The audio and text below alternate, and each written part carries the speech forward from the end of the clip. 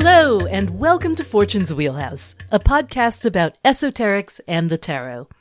I'm Susie Chang, and my co-host is Mel Moline. We're going on a journey through the symbolic imagery of each of the 78 tarot cards. If you use a Rider-Waite-Smith deck, or a Thoth deck, or Mel's own Tabula Mundi deck, you've come to the right place. We love making this podcast, and we hope you love listening to it. But you should also know that Fortune's Wheelhouse is more than the sound of our voices. We have a home on the web at www.patreon.com/Fortune's Wheelhouse. Come and visit us there so you can experience the other part of this conversation, where we provide hundreds of written articles and explanations for even the most obscure concepts you'll hear on the show. If you sign up to be our patron at even the $1 level, you'll instantly gain access to all that information. As you know, each week we have a giveaway. Last week, Joel from Liverpool won our giveaway for the 2 mini decks. Congratulations, Joel. This week, we're talking about the 3 of Pentacles or Discs, which is associated with Mars and the second decan of Capricorn. This is the last card of Mars we will be doing in the series, so this is your last chance to win our favorite Mars prize, the Tower Puzzle. This explosive jigsaw puzzle features the art from the Tower card in Mel's Tabula Mundi deck. The 3 of Pentacles is the Lord of Work, and you can spend many a happy afternoon building Mel's Tower back up brick by brick. You can sign up as a patron and find out more about the drawing at www.patreon.com/Fortune's Wheelhouse. If you're on Facebook, you can also connect with other listeners at Fortune's Wheelhouse Academy. That's the officially unofficial Fortune's Wheelhouse group, where even now some 275 listeners are sharing their love of esoteric tarot. You too could be one of them. Remember, you can always check in with me and Mel at our individual websites. I'm at www.tsusanchang.com. That's T as in tarot, susanchang.com. And my Etsy shop is at www.etsy.com/shop/tarotista. Mel's blog is at www.tabulamundi.com, and you can order her products at tarotcart.com. And we each have newsletters where you can sign up to hear about anything new that's happening in our worlds. Finally, if you have a moment and you haven't done it yet, would you please leave us a review or rating on Apple Podcasts or iTunes? You can do it that way too. It's free, it's easy to do, and it really does help spread the word. Thanks for doing that and helping us out. And now, here's this week's episode. I'm just your working boy.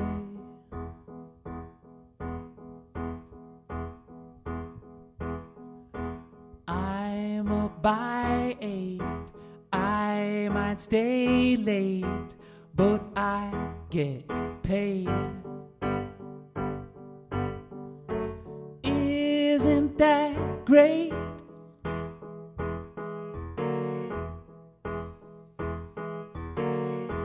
I'm just a little late.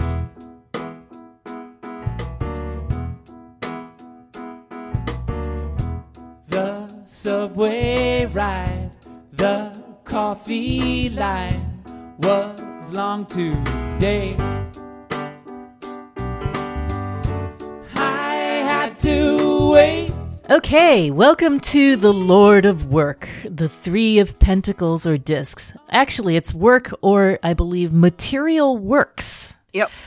I read something that said that in her correspondence, Lady Frida also referred to it as works, plural. Yeah, there's kind of a bit of a discrepancy. The card in the Thoth deck does say works, and she had it in her notes as works, but in the Book of Thoth, it's consistently referred to as work. So there's a little bit of a difference in meaning for the words, but they both do apply. They both do apply. When I see works, it almost sort of like puts an emphasis to me on the product, like rather than the verb. Work or the concept, the abstract concept of work. Yep. Works is kind of better because it implies creation, and there's a theme of creation here. What's that definition of to do work or create change, something like that? And I think that that's very much implied in this card. We talked in previous cards about the relationship of all of the disc or pentacle cards to the story of the world or Saturn, that bridging of the material and the divine, the journey of the daughter to ascend to become the mother again, that adventure. And in these 3 cards of Capricorn, we've been dealing exclusively with the material world.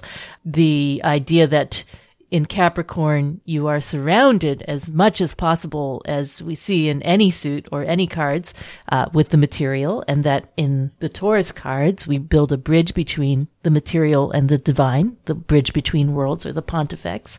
And then in Virgo, we leave the world behind and sink into the light, or die into the light, or ascend, depending on what metaphor you prefer.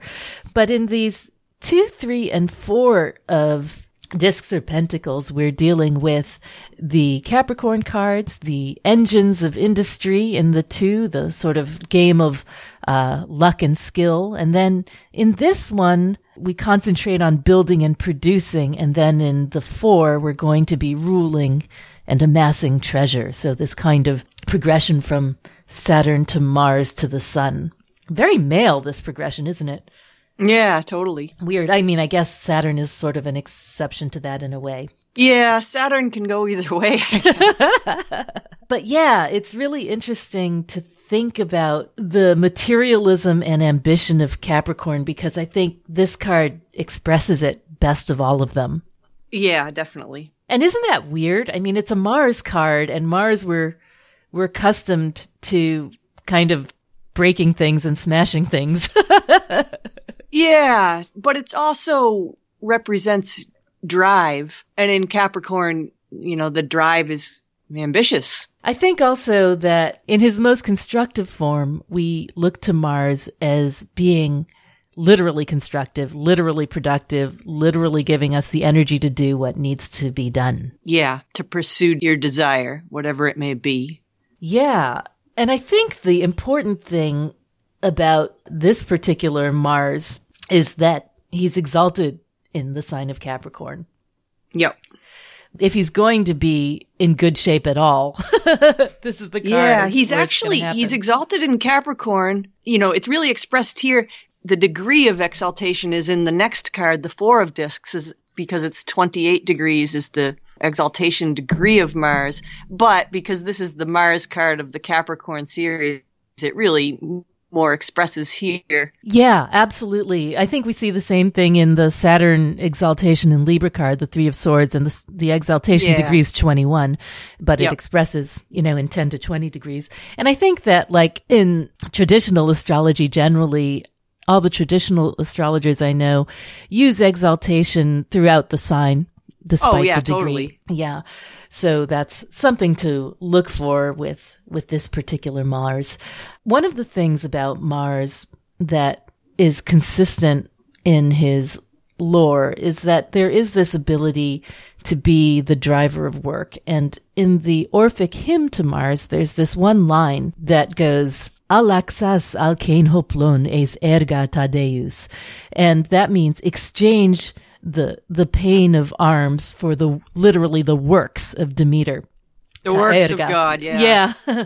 And Deus, it's weird because we're accustomed to that term, erga ta Deus. That sounds like the works of God, but Deus is actually a genitive form of Demeter, one of the names of Demeter. In Greek. So it's like turn from the work of war to the work of production and peace and harvest and plenty. And love, yeah. Yeah. Yeah, which is really interesting. In his other cards, and he has more cards, minor cards than anybody because he starts and begins the cycle, right? I'll just run through them quickly. We have Mars and Aries dominion in the 2 of Wands, Mars in Gemini, everybody's favorite, cruelty in the 9 of Swords, Mars in Leo, valor in the 7 of Wands, Mars in Scorpio, disappointment in the 5 of Cups, and then here we are, Mars in Capricorn, work, and Mars in Pisces, satiety in the 10 of Cups. So we really see the full span of Mars, him as a warrior, as rapacious, as courageous, as the taker away of pleasure, as the producer of work, and as insatiable sex god too, I guess, in the Ten of Cups. But if I had to choose, whenever I get a Mars card on a Tuesday, I always have a sigh of relief if it happens to be this one. Yeah, this is one of the best. Let's see, the time of year. Of course, the endpoints on the cusp of decans and signs are always a bit negotiable, but this one includes the start of the year, the new year. So we think of it as a time of literally, nose to the grindstone, making your resolutions, making your commitments and sticking to them. That kind of commitment to me is really associated with the contracts of the devil in a way. Mm-hmm. That's such a Saturnian thing generally. Committing yourself is definitely a Saturn concept. Yeah, we see it in the Three of Swords, the signing of contracts. And you know what? I was thinking like Faustian bargains when you read those tales of, trading your soul to the devil or signing on the dotted line. That really makes me think of this card in a way. The works that you engage a spirit for, because I can't think of where else it would be. I think it's really wild, the major arcana that are associated with this card. Yeah, definitely. Potent. Yeah. I mean, when you think of the Tower and the Devil, you expect that they would produce a really awful card. Right. It's kind of like, with the Ten of Swords, you have the Sun and the Lovers, which seems like it's going to be just fine.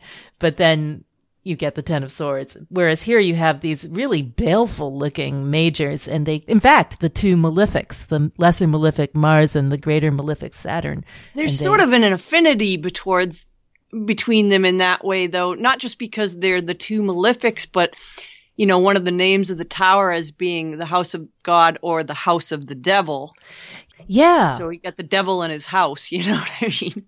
Right. And, in order to get a tower, you got to build it. And this is the card of building it. Yep.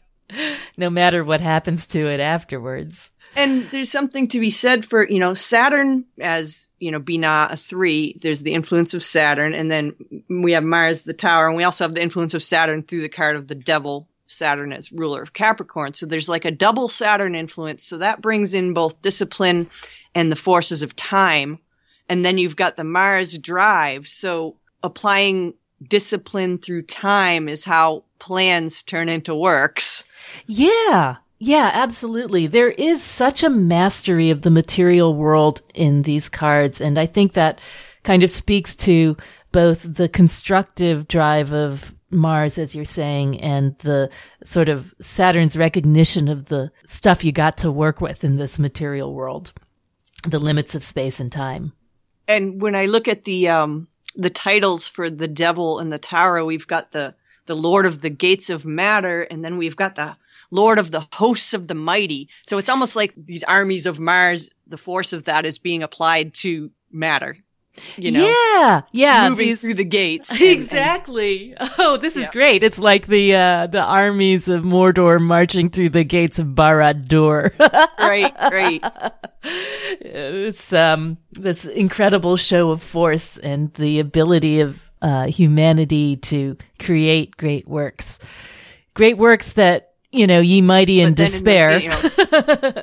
Because it's the suit of earth and material world, and also because it's a 3, Binah associated with form, all that discipline and drive is being used to construct something. Right. So I guess the sort of nature of the card as a 3 high up on the tree, with, always the formative impulses of the 3, but also the exaltation combined to produce something that, subjectively we find not just tolerable, but important in our world. Mm. I was thinking about that, the fact that we kind of went from Jupiter in Capricorn in the 2 of Pentacles or discs, and we talked about that as kind of the combination of luck and skill, where you win because of chance or because of skill, but where either of those fails, you fall. And the sort of weakness and fluctuation of that card. Whereas this one is much more pointed, right? There's that sort of sharp drive of Mars that isn't going to rest until the thing is complete. And I think that's the difference between Jupiter and Mars, but also the difference between a 2 and a 3. There's a finality and completion that's implied by a 3. Though it's not totally complete till it gets to the 4 because we're still above the abyss. Right. But still, something's like, at this point, something has definitely been done. Something has been set into form to some degree where it's no longer just an idea. Yeah. I always think of those top 3 Sephirot, Keter, Chokmah, Binah, as lights, camera, action. And we talked about, the 1 as kind of the seed or the impulse from which everything unfolds. And then the 2 as the presence of the other, the gaze that allows you to perceive yourself, consciousness perceiving itself and the different partners associated with it, transactions in the suit of Pentacles. And then the 3, the number of action, allows us to actually create things and produce works that you can touch. I was thinking about the nature of Binah the other day and how there's a concept in Kabbalah called Binah consciousness. We've talked a lot about how those upper supernals are basically just different forms of wisdom, understanding, knowledge. They're all sort of aspects of mind, or that's one way to describe them. And I've seen Binah consciousness described as the part of our mind that allows us to articulate things and describe physical things, describe the world around us, put a name and a description to things. Whereas there are certain things that can't be described in words. Like if you're talking about concepts of the infinite or the beginning of time, that's a Chokmah thing. Binah cannot deal with it. So there are certain things that cannot be expressed in words that can only be contained within the mind itself. And those are the things of Chokmah. Those are the ideas of Chokmah. Well, it's kind of interesting though that the virtues and vices of Binah, the virtue is silence. Yeah, I was which just then again thinking brings about in that. action, the idea of action in a sense. And the vice is avarice, which seems kind of somewhat appropriate for the sign of Capricorn. It absolutely does, especially for Binah in Asiya, the world of material things. And it really looks ahead to the 4, doesn't it? In a way. But yeah, and the idea that the virtue being silence is I guess in German philosophy, they would call it the Ding an sich, the idea of the thing itself standing on its own. Whereas, the idea of avarice, the vice of avarice, really implies that you're trying to hold on to, you mistake the product for a virtue of its own and the amassing of that product as something to valorize and seek out. The virtue of Binah, it's interesting to think of silence and avarice. Binah, we think of that sphere as a container, and with silence as a virtue, it's almost like the container provides a safe place to grow, but Binah's avarice, the container begins to limit and constrain what's growing in it. Right, and that makes sense for the idea of Saturn, that limitation and restriction. Yeah, totally. I mean, it's almost like in the virtuous nature of the container, you have the idea that it serves a function, a protective function. But then when in the vicious nature of the container, it's like the emphasis becomes on the container for its own worth and rather than its function. And that is a mistaken view of the container. I don't know. I'm not quite getting it right. I do have a cold and my brain's not working, but you know what I mean. So here's another way of sort of conceptualizing the Chokmah versus Binah thing that I read. You know how we talk about the pillar of Chokmah, the pillar of force, as the pillar of mercy sometimes. I saw that conceptualized somewhere, I can't remember where, as Chokmah representing the concept of freedom, which lies at the root of mercy. That idea of force is freedom. And that there's more expansiveness there. Yeah, whereas Binah is more the concept of restraint, which lies at the root of justice. So there's this interesting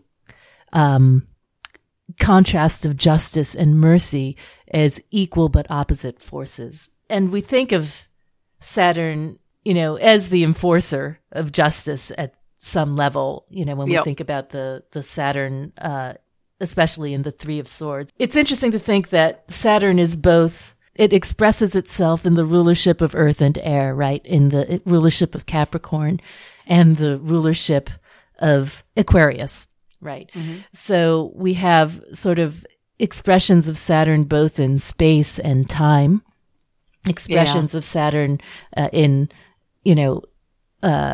intellectual limits, but also physical limits. So there's that notion of justice, but also the notion of architecture, of building around us. He's the keeper of the rules and the keeper of the boundaries. The giver of permits. Oh, that's great. In the what do you call it? The online tarot course, I have an exercise where, I get people to make up their own hermetic titles for different cards. I love that, giver of permits. I think I'm going to call the devil that from now on. That's fantastic. And also, kind of interesting just to think for a second of the associated court card. This is the final decan of the Queen of Discs. So, that brings in sort of the mother aspect of Saturn as well. Mm-hmm. The restrictive qualities that form, I kind of think of it as like a potter shaping a bowl, right? Something has to exert an inward pressure for something to be created.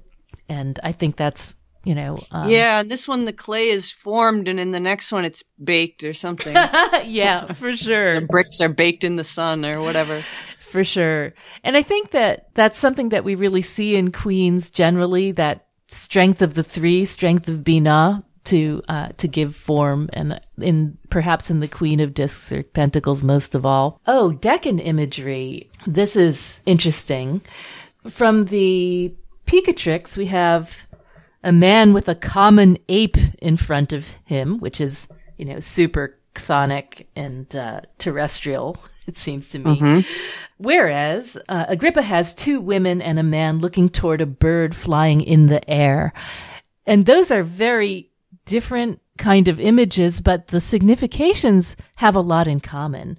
Picatrix has seeking to do what cannot be done and to attain what cannot be, whereas Agrippa has requiring those things which cannot be done, searching after those things which cannot be known. So I think in both of those, we have this kind of, here I am down below, trapped in earth, looking, aspiring to greater things which I cannot achieve. Reading those things made me think of a couple of things. So one is, I don't know if you know the story of Enki, Sumerian god. Sumerian Enki. God, yeah. Who is actually a form of Ea, which we talked about in the last one. Yes, yeah. Mm-hmm. Yes, and one of his titles is Lord of the Earth, and he was also sometimes conflated with the serpent in the Garden of Eden. But the story that this made me think of, the man with a common ape in front of him, there are two stories. So first is Enki's story, because he supposedly created the first humans, and they were sort of not as advanced as humans, more ape-like, but they were created out of clay. He made them out of clay and blood and implanted them into his sister's womb, and she gave birth to them. And the whole idea was like he was supposedly making workers to mine gold from the earth or something. So there's this story that the first humans were created out of clay and blood, and through Enki's intervention to create workers, which seems really appropriate for this card. And they were supposedly more primitive men. Yeah, born into servitude. Yeah. Knowledge, right? So that work and works and clay and building and creation, that's all in that story, in the man with the common ape in front of him, right? That's fantastic. So then the other story that made me think of, and this one has even more to do with that idea of seeking to do what cannot be done and attain what cannot be. That's the story of the Epic of Gilgamesh. So Gilgamesh befriends this ape man, this wild man, Enkidu. So there's this ape man, Enkidu, who's kind of a wild man. He's more primitive. He gets tamed somehow through the intervention of a prostitute, which is kind of funny. But anyway, Gilgamesh befriends Enkidu, and they have these adventures, and it's a long story, obviously. It's an epic, but within it, Gilgamesh ends up refusing Ishtar or Inanna, who wants to bed him, and he refuses her because he tells her that she treats her lovers poorly. And so she, of course, gets super pissed at him, woman scorn. Yeah, seriously. And bad idea. Sends the bull of heaven after him. Gilgamesh and Enkidu end up killing the bull of heaven. And of course, she's super pissed, and the gods decide that they have to be punished. One of them has to die. So they decide that it has to be Enkidu who has to die, and they send a disease to him, and it kills him, and he dies. And Gilgamesh then starts fearing death once his friend Enkidu dies, and his quest becomes to seek immortality. He goes through all these things seeking immortality, and guess what? He fails. So it's that, like, seeking what cannot be done and to attain what cannot be. Absolutely. There's kind of that theme of that. That's really cool. And then there's another part of that story which made me think of the two women and a man looking towards a bird flying in the air. So in that story, there's something about Ishtar or Inanna growing a tree, and she wants it to grow, and she's going to carve a throne out of it at some point when it's fully grown. But then a bird, a serpent, and this being called Lilito or Lilitu, who's like kind of a Lilith figure, take up residence in this throne tree. I don't know. Gilgamesh at some point kills the serpent. The bird, flies off, and the Lilith figure takes off or whatever. But it just made me think of that. Two women. So we've got Ishtar and a Lilith, and then we've got a bird flying off in the air and a man looking at it. I don't know. It made me think of that. No, absolutely. A little bit of a tie-in. Or even, and the idea that the bird flying in the air is almost like a stand-in for that quest for immortality, you could say. Yeah. That's really cool. I thought that was really neat. Yeah, so definitely there's some parallels between the Enki story and the Enkidu and Gilgamesh stories that might be applicable to those Deccan significations and images. And then there's also the whole idea, as far as, reaching after things that cannot be done, there's the building the Tower of Babel myth, too. Yeah, absolutely. There's another reference that Austin mentions from the Yavana Jataka, where they have as the Deccan image an armored man constructing embankments, tanks, and aqueducts.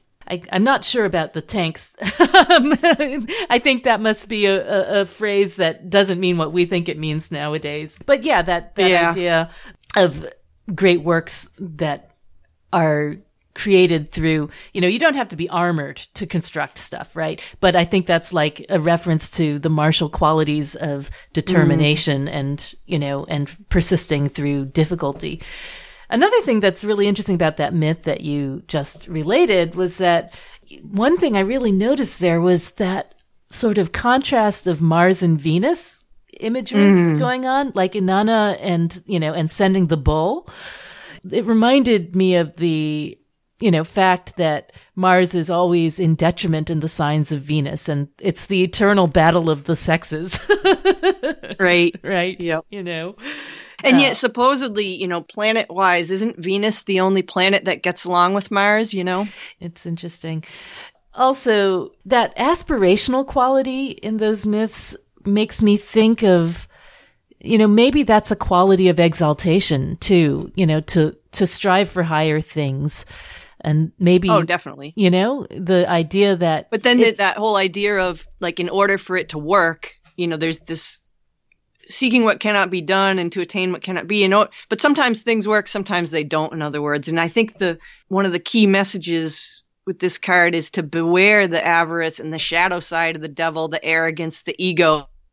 Yeah. And maintain like this purity of ambition. Yeah, that makes sense. The higher principle that drives or motivates you. I was thinking about exaltation actually in the minors, and how in every exalted card, in every card where a planet is exalted because of the sign it's in, we have a quality of sort of looking forward, trying for something higher, like, the sun in Aries and Three of Wands, there's that quality of literal virtue of doing things for the greater good. The moon in Taurus, Six of discs or success. There's a altruism associated with that card. I don't know. It's just interesting to think about what exaltation might really mean, aside from being sort of weakly dignified. I just remembered this too. Like, there's supposedly a real figure in history that they think this more godlike Gilgamesh figure was based on, and he was a king of Uruk, a city, Sumerian city, and the reason there was some inscription that credited him with building the walls of Uruk. Oh, that's perfect. Which, that's perfect. Right? Yeah. I was thinking about that, about walls generally, when we were talking about the green line of chaos in the Two of Pentacles, because, walls are a very Capricornian Saturn thing. And I was thinking about, in Judaism, there's the concept of the Eruv, or I'm not exactly sure how to pronounce it, but which is a line that you draw around, a city or a province that designates it as your home. So, how you can't do any work on the Sabbath, you can only sort of be in your home. So this line that you draw around a larger geographical area allows you to be, it's a conceptual line that basically gives you a loophole. A little wider. Wider, you're in your home. There's literally one around the island of Manhattan, I think. But yeah, that seemed to me like such a Saturnian concept, the idea of both physical and abstract walls within which we're safe to do what we need to do. Cartomantically, this is a card that is mixed in aspect. It can, interestingly enough, it's often associated with nobility or the aristocracy. We see that in the Atea definitions. Magnificence, generous deeds. Again, the idea of great works. But reversed, it can refer to childishness or frivolity, feebleness, abjectness. So it's really just the opposite of the concept of nobility. In cartomancy, generally, we see the Three of Diamonds as, it can be a card of wealth, but not persistent wealth. It's not the accumulation that we see in the higher numbered cards. It's has to do with repeated efforts and restricted growth. So again, that sort of speaks to the amount of industry and discipline that have to be applied in this card. The idea of endurance and constructive energy, application of constructive energy. The other thing that I meant to say during the Kabbalah stuff, which I forgot to, is, again, that idea of the three as Saturnian, profoundly Saturnian, and as each of the threes in the tarot as kind of being forms of binding of things together. I was thinking about how, like, the Three of Wands, the card of virtue binds a ruler to their subjects, that kind of like the guest host contract, but more the subject ruler contract where you have a duty to provide and care for the people. The Three of Cups is the binding of people together, how emotional affect binds people together. And then the Three of Swords, we've talked in the past about the contracts between people, the intellectual pinpointing or pinning down of the rules in a relationship, and sometimes the pain that goes with that. And then in this one, we have, of course, the literal binding of physical things together in the Lord of Work. The cement between the bricks. Yeah. Even a house of wood one thing has to be attached to the next. Exactly. That's really cool. I mean, the idea, I was just thinking ahead to the Hierophant, where we're going to be talking about nails a lot. Right. And the Taurus cards of how things are put together. But here we have the material which must be bound. Okay, so shall we go on to the Rider-Waite-Smith card? Start the card by card? Yeah, why not? All right. So this is, I always thought this was a really boring looking card. Sometimes it's nice to get it just because you kind of want something sort of neutral to give you a break from all the sort of cartoonish, over the top imagery of the Waite-Smith deck. But I think that there's a little bit more going on than appears at first glance, is the case with so many of these cards. Let's see. So we've got 3 figures here who are building a cathedral. They're in the planning stages together. We see the artisan, we see the cleric, and I think that guy in the Joker zoot suit thing there is supposed to be a noble or aristocrat. I kind of saw it as a female figure, but who knows? Oh, really? Okay, could be. Why not? I don't know. I thought it was a man and a woman, the cleric being a man and the person in that cool-looking pointy hooded cape as being female, but I don't you want one of those? I know. Isn't it wicked cool? Should have been in my Halloween costume. Exactly. So we see here a analog for collaboration. The idea that 3 must work together in order to produce a thing. And I think it's kind of interesting that the 2 who are standing on the ground there have the blueprint, right? They are the ones, it's sort of like the supernals where things are kind of conceptual but not real. And it's the artisan, the third person, who has to make it real, the workman. And he's kind of on the Binah side of the card, the left side of the card. It almost brings the devil card in, 3 figures.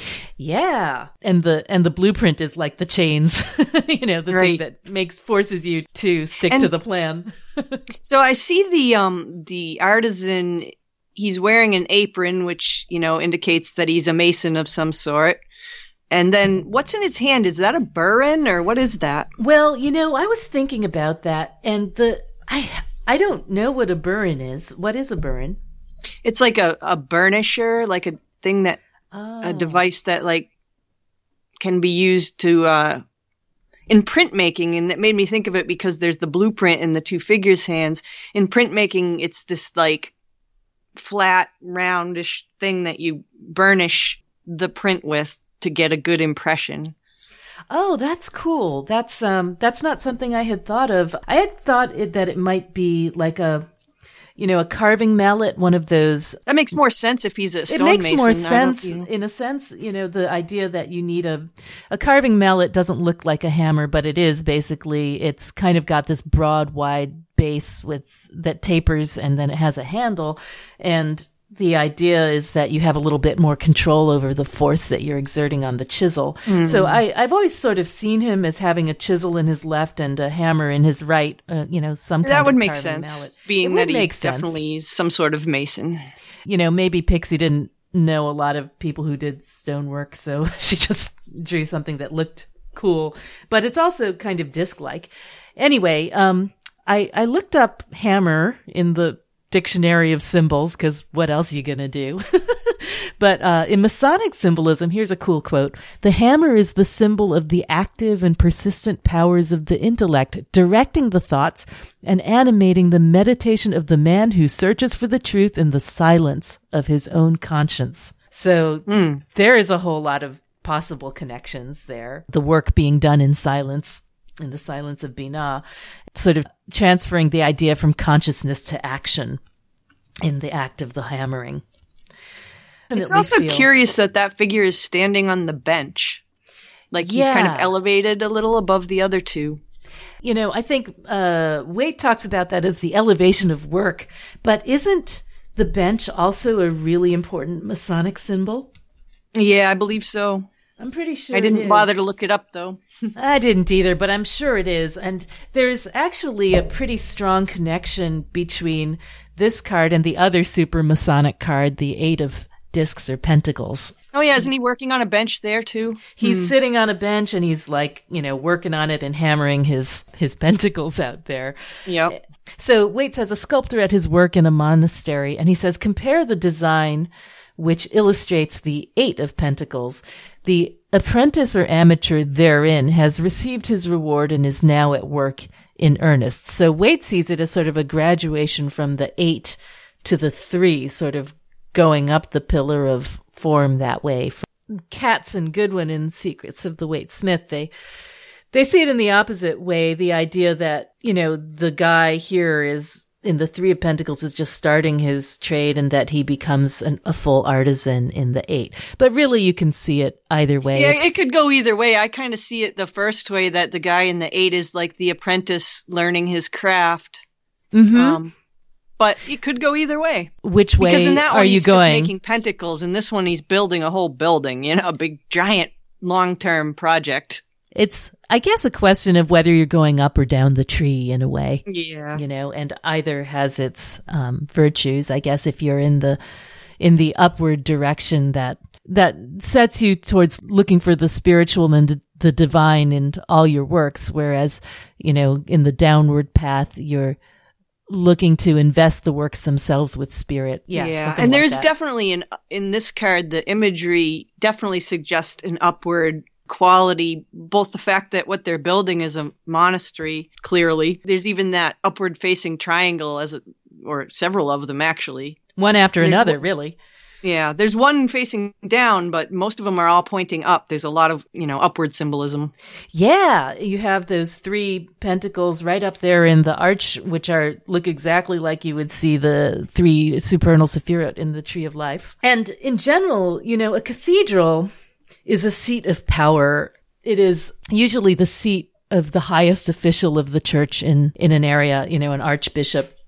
And it's a literal way of representing spiritual power in an earthly form, using the bricks and mortar themselves to point to the worship of the highest. We see more pointing to that in the interplay, not just of elements of 3, but elements of 4 and 5 in this card. We've got those 3 pentacles, 5 pointed, and there's 3 of them. That's 15. That's the number of the devil card, which is kind of interesting.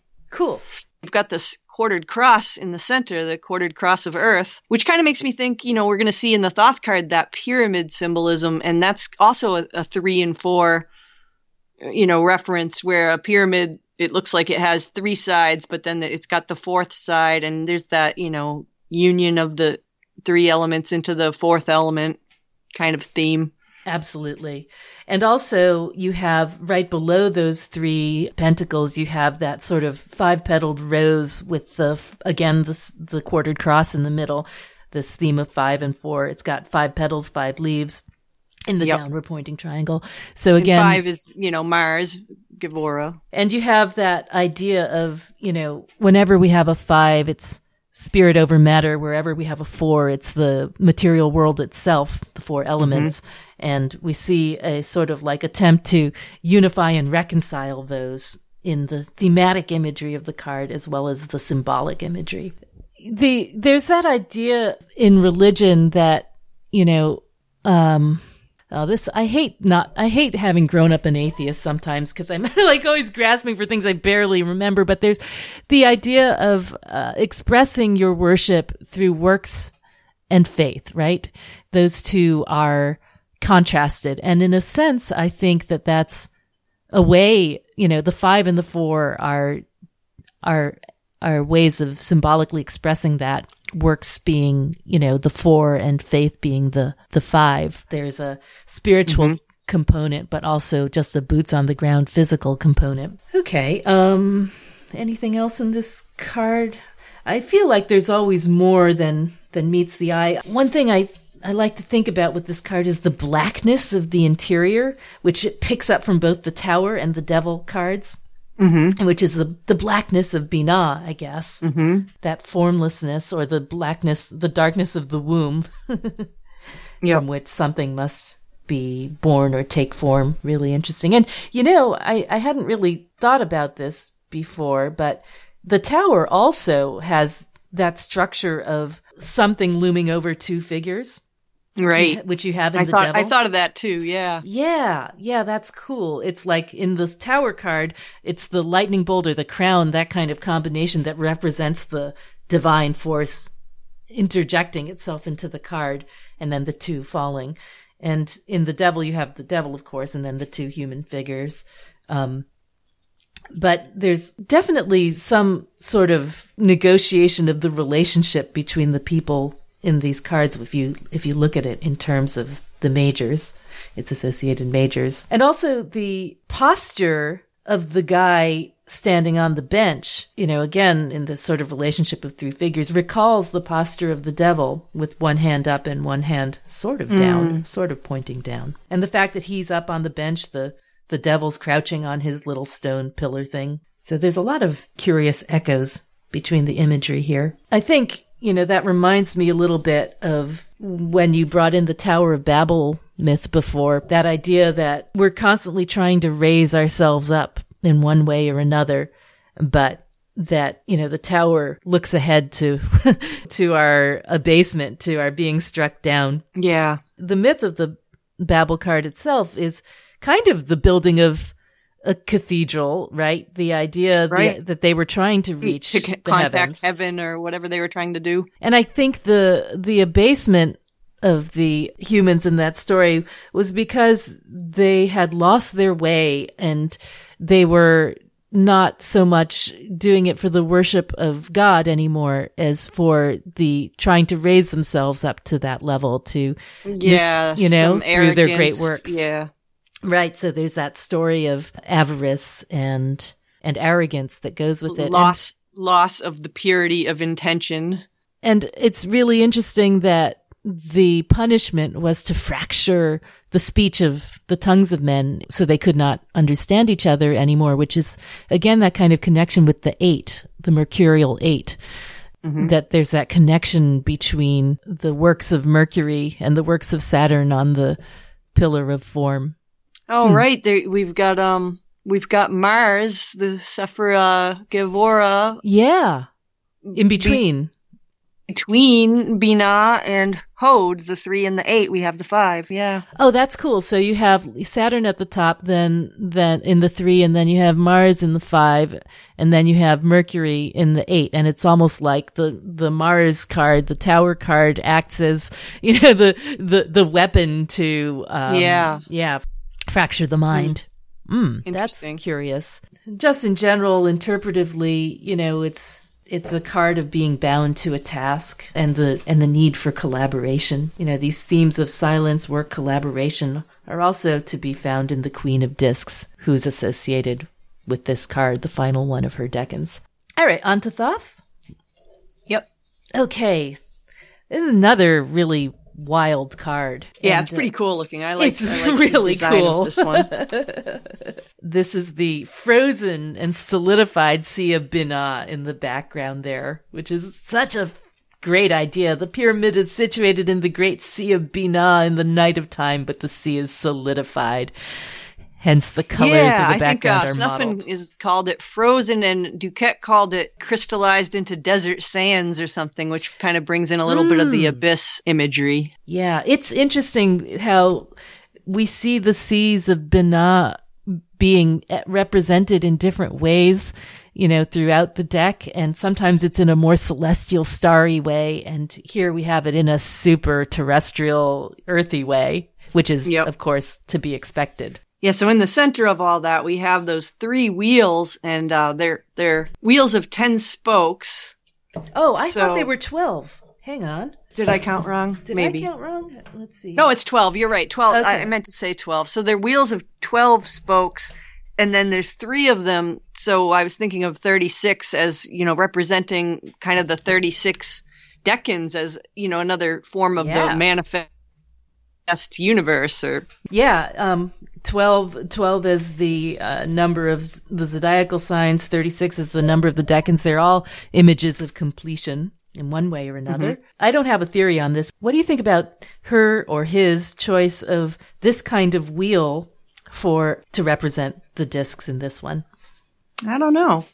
Because when you have a disc or a wheel in your decks, there's always a reason behind the way you portray it. But, what's so funny is that in discs in Thoth, every one is so different. right? You know, it's These really, almost look like ship wheels. They do. They look navigational in some way through Which, the Sea of I Binah. guess in the Sea of Binah, the ship symbolism is appropriate, if indeed they are that. Symbols belong to everyone. If we say they look like that, then they look like that. If people look inside the center of the hub of the wheel, each one has a glyph in it, and those are alchemical glyphs.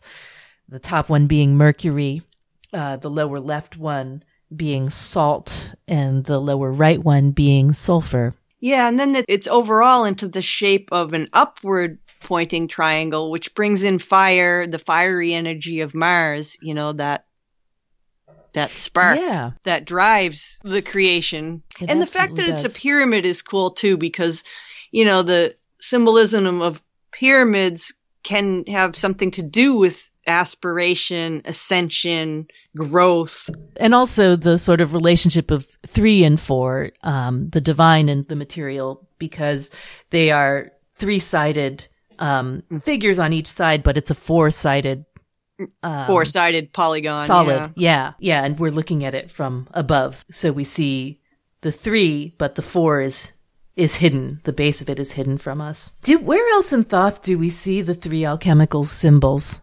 I mean, we kind of see them in the Emperor and Empress. Well, they're implied in the wheel card. Where else? I can't think of it at the moment. But it's definitely those most significantly.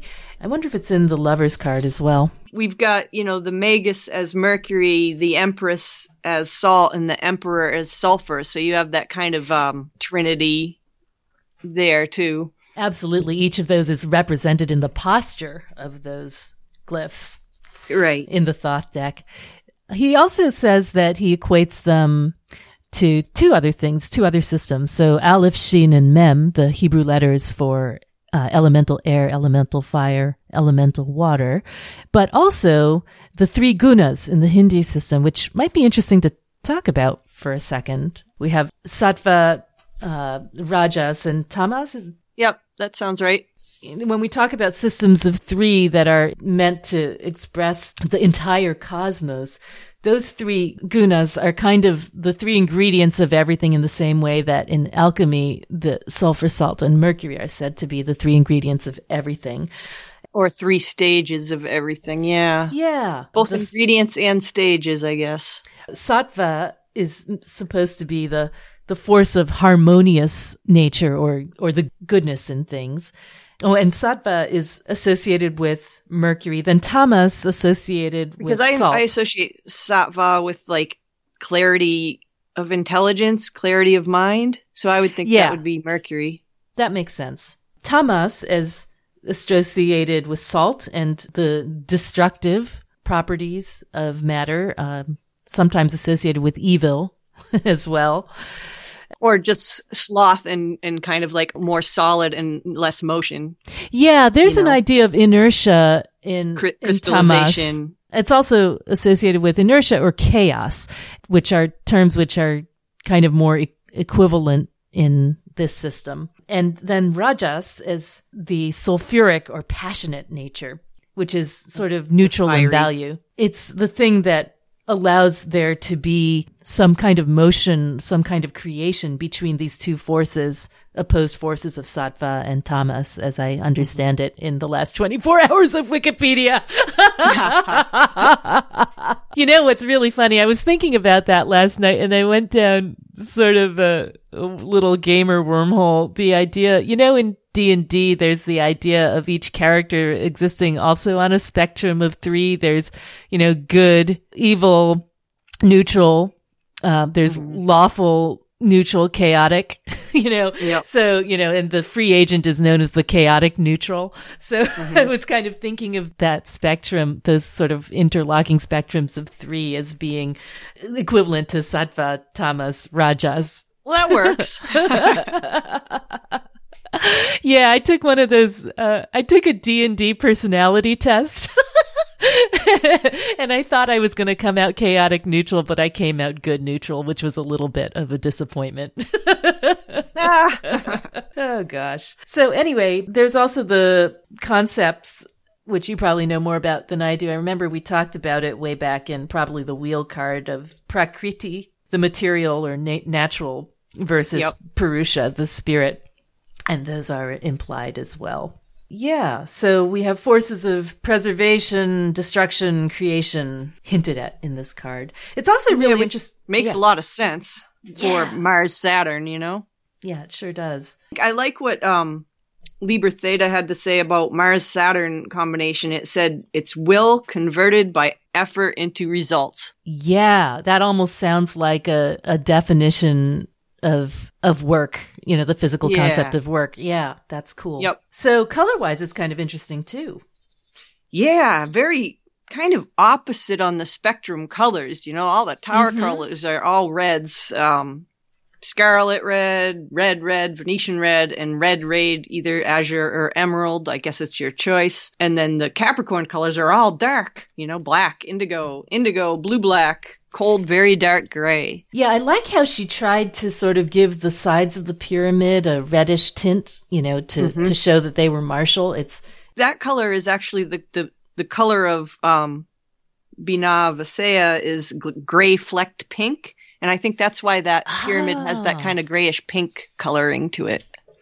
That's really cool.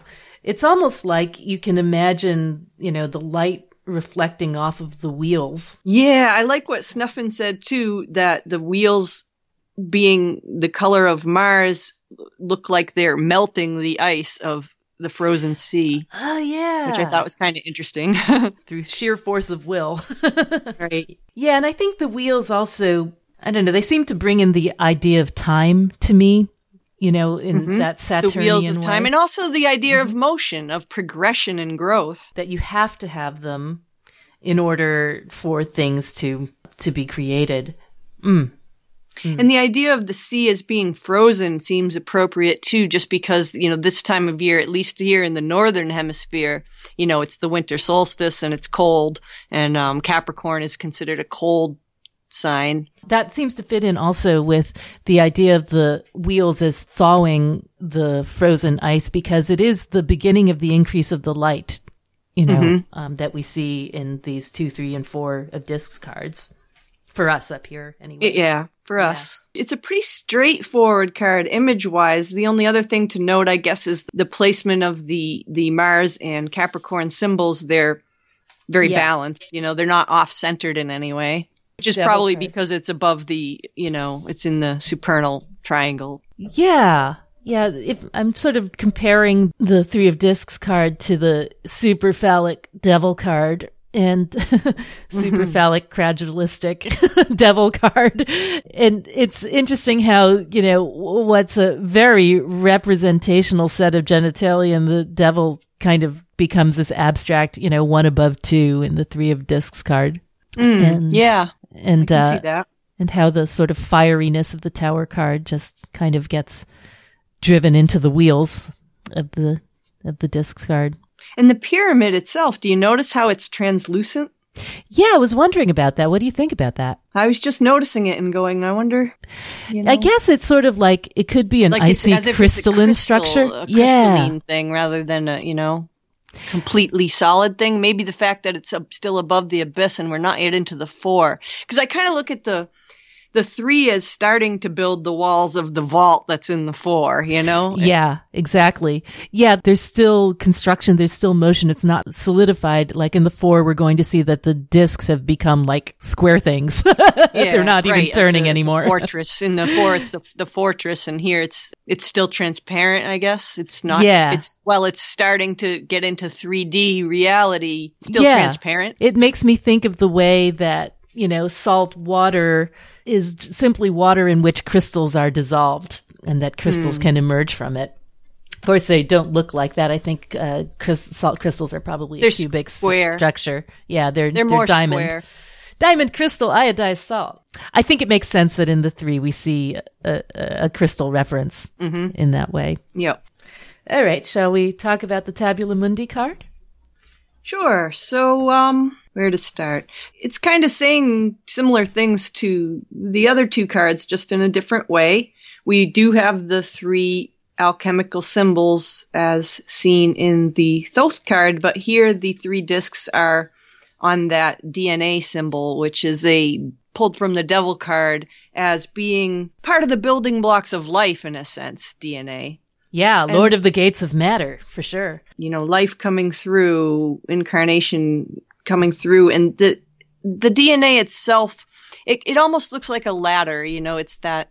Yeah. And a ladder is another thing, like a pyramid or an upward pointing triangle that suggests aspiration, climbing of Capricorn. And then the lightning flash and the bricks are kind of bringing in the tower. So the lightning is an obvious tower thing, and the lightning bolts are kind of activating.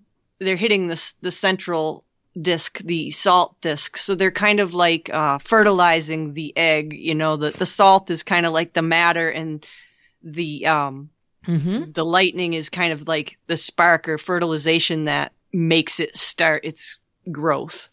Yeah, that makes sense. And what's so great about this is that in DNA, the ladder is formed by, opposing base pairs on either side, and the rungs of the ladder are the bonds between them. And it's almost like your lightning flashes, forcing those bonds to be created so that you can climb the ladder. It's like what animates life or something. Mm-hmm. And I like that the salt one's right in the middle, so you can see that sort of axis across it.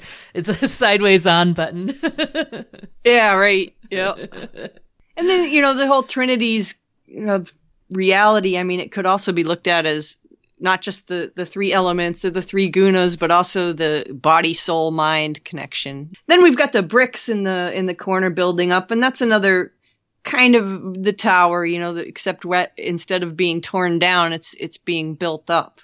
It speaks of the trowel as being the tool of the master mason. And so there's like the three stages, Ace 2, 3. Here we're in the 3. The first stage, the apprentice, mixes up the raw materials. And the second stage, the next higher up there, the fellow craft person uses the plumb in the square to make sure everything's going to be right. And then it's the master mason who uses the trowel and cements it in permanently. Yeah. So at that point, something's been done. It's starting to take form. It's actually being built. And that's what we kind of have here in the 3. And it's, again, really interesting, that attention to detail and the connection with the 8 of discs. The idea that it's the apprentice who, starts the process of putting things together brick by brick. And, and I think there's something really fundamental about the connection between, the ladder of the gates of matter being put together rung by rung and the building of the wall brick by brick. There's a perception in this card generally, I think among all cards in tarot, this one particularly, that things can be broken down into their component steps. They can be achieved bit by bit. And that's a very human way of looking at the world. Mm-hmm. We can look at anything and deconstruct it into its parts, and the parts get smaller and smaller and smaller until we can't go any further. Yeah. Get down to the atomic level. The Devil and the Tower are kind of like, they kind of represent that ability to break down matter into its tiniest components and then build it back up. Yeah, into its building blocks. Yep. If you put the 3 of discs from your deck between the Devil and the Tower, you see really strong color connections to both. The main color of the card there, the gray flecked pink. I don't know if you can tell really, but those 3 discs are gray flecked pink, and is the mortar, and the bricks are to some degree too, that kind of pinkish and gray color. So that's kind of you going with the tiny brush and the pink paint? Yeah, right. Yep. Cool. And then it's got, the black and the blues of the Devil. Yeah, that's cool. I like this card in general in all 3 versions, Rider-Waite, Thoth, and my own. I kind of like this card for some reason. There's just something that's generally helpful about it. Yeah, it's never really a bad thing to see it unless you're like, oh yeah, work. Yeah, I gotta. It depends how you feel about employment, I guess. I guess so. We're both in kind of a lucky situation where we kind of love our work.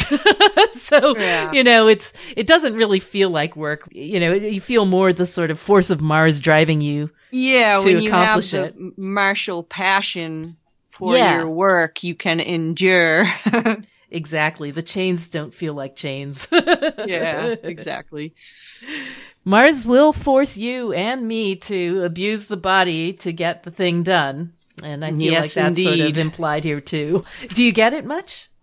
Yeah, I get it fairly often, I would say. How does it show up for you? Well, like I said, sometimes it shows up as just, okay, well, I have to work at something. That idea of application of your skills and discipline and sticking with something to grow it. That's usually how it shows up. Yeah, I have that too. I don't get it an absolute ton, but whenever I do, it's really literally just get to work. Just exactly. Do the thing. Nose to the grindstone. Literally. Even on vacation, I got it this summer, and it was sort of our last day on the beach, and I wanted a bunch of beach stones for my altar. So the three of us, Randy and me and Zoe, we spent, a chunk of time just picking up beach stones. And that just seemed to me like really funny, manifestation of Three of Earth. Yeah. Stones and masonry and yeah. Yeah. And I've gotten it a lot for just collaborating with different people. So, I get it when I've got a job I've promised to give somebody, or for packing up orders for people from Etsy. I get it a lot for that. It's just a generally constructive thing. But one thing that I kind of forgot to mention when we were talking about numbers is that we talked a while back about the relationship of 3 and 9, and the idea that the 9 reaps the fruit of the 3. So, you see that here for sure. Oh, yeah. So you do you do 3 times 3, the work times 3, and you reap gain at the end of it. 9 of discs. Yep. You put in the effort and do the work, and that's hopefully the result. Hopefully the result. Exactly. Unless you're, seeking the impossible, as, we talked about with the pick a trick stuff. All right. Shall we try and summarize it? Oh, yeah. Okie dokie. So to summarize, we have talked about the 3 of Pentacles or discs as the Lord of Work or material works. We've talked a little bit about the difference between those and the definition of work. We talked a lot about the influence of Mars in the middle decan of Capricorn. Yep, the devil in the tower. Mars and Saturn, and how Mars is exalted in this decan, so he tends to be more constructive, literally. Yes, literally. Yeah, we talked about blueprints and masons and tools of the Masonic trade. We talked about the period of the beginning of the new year when people kind of put themselves back to work and make resolutions and routines. We talked about the story of Enki, who created the first rather ape-like humans from clay and blood in order to create workers. We talked about Gilgamesh and his refusal of Inanna or Ishtar and his befriendment of the wild man Enkidu, who took his punishment, and then Gilgamesh's quest for immortality, basically seeking the impossible. Right. We talked about the seeking the impossible in the Picatrix and Agrippa, as well as the armored worker in the Yavana Jataka. We talked about the doubly Saturnian nature of this card because it is a 3 and because it is in the sign of Capricorn. We talked about pyramids as symbols of aspiration, growth, and ascension, seeking the apex, as well as the kind of combination between the symbols of 3 and 4 that it expresses. Yeah, we had a lot of interesting number connections going on in here. We had the 3 and the 4. And the 5 of and the Mars. 5, right. And then we had the pillar of form, the 3, the 5, and the 8. We talked a lot about the relationship of the 3 and the 8 through Masonic symbolism. And at the end there, we talked a little bit about the relationship of the 3 and the 9 reaping the fruits of the 3. And we talked about the gunas. The elements. Yes, Sattva and Tamas and Rajas and Aleph and Shin and mem and fire and water and air and lawful and chaotic and and neutral. We talked about purity of ambition and lack thereof as the kind of shadow side or ego side of the devil. We talked about Binah consciousness, the idea that it's Binah that allows us to describe and articulate the physical world, and the idea of restraint as the root of justice and freedom as the root of mercy. Oh, and we talked about silence, the virtue of Binah, versus avarice, the vice of Binah. The gates of matter and the hosts of the mighty passing through them. That's so great. Oh, and the giver of permits. The giver of permits. Yeah, that's fantastic. We talked about bindings, bargains, contracts, including the Faustian bargain. All right. I think that's all I've got. You got anything else? Yeah, I think so too. All right. Well, and thank you for fulfilling your end of the bargain through the extent of this episode, The Lord of Work. We hope it wasn't too much work for you to stay with us. And we will be back next time with the Lord of Power, the Four of Pentacles or Discs. See you then. And that's our show for today. You can find us, as always, at our online home, www.patreon.com/fortuneswheelhouse. But there are also a number of other places you can find me and Mel on the internet. All of Mel's books and decks can be found at www.tarotcart.com. So that's your first stop if you want to find anything related to the Rosetta Tarot or the Tabula Mundi Tarot. That's also where you'll find the adorable new pocket-sized decks, as well as signed and matted prints of her artwork. As for me, my book, Tarot Correspondences, Ancient Secrets for Everyday Readers, is coming out from Llewellyn and is available for pre-order online at Amazon, Book Depository, and more. You can learn more about that at my website, www.tsusanchang.com. I also have a shop on Etsy where I sell the one and only trademarked Arcana case in lavish silks, brocades, and esoteric prints, as well as my Zodiac perfumes. Perfumes for the next month's sun signs are always on sale at the year's lowest price. All of that is at www.etsy.com/tarotista. And if you'd like your very own Fortune's Wheelhouse t-shirt or tote bag or mug, we have those too. You can find them at our Redbubble shop. The address for that is redbubble.com/people/wheelhouse93/shop. Go on, get yourself something. You know you deserve it. Happy shopping to all you heroes of the astral plane. We so appreciate your support.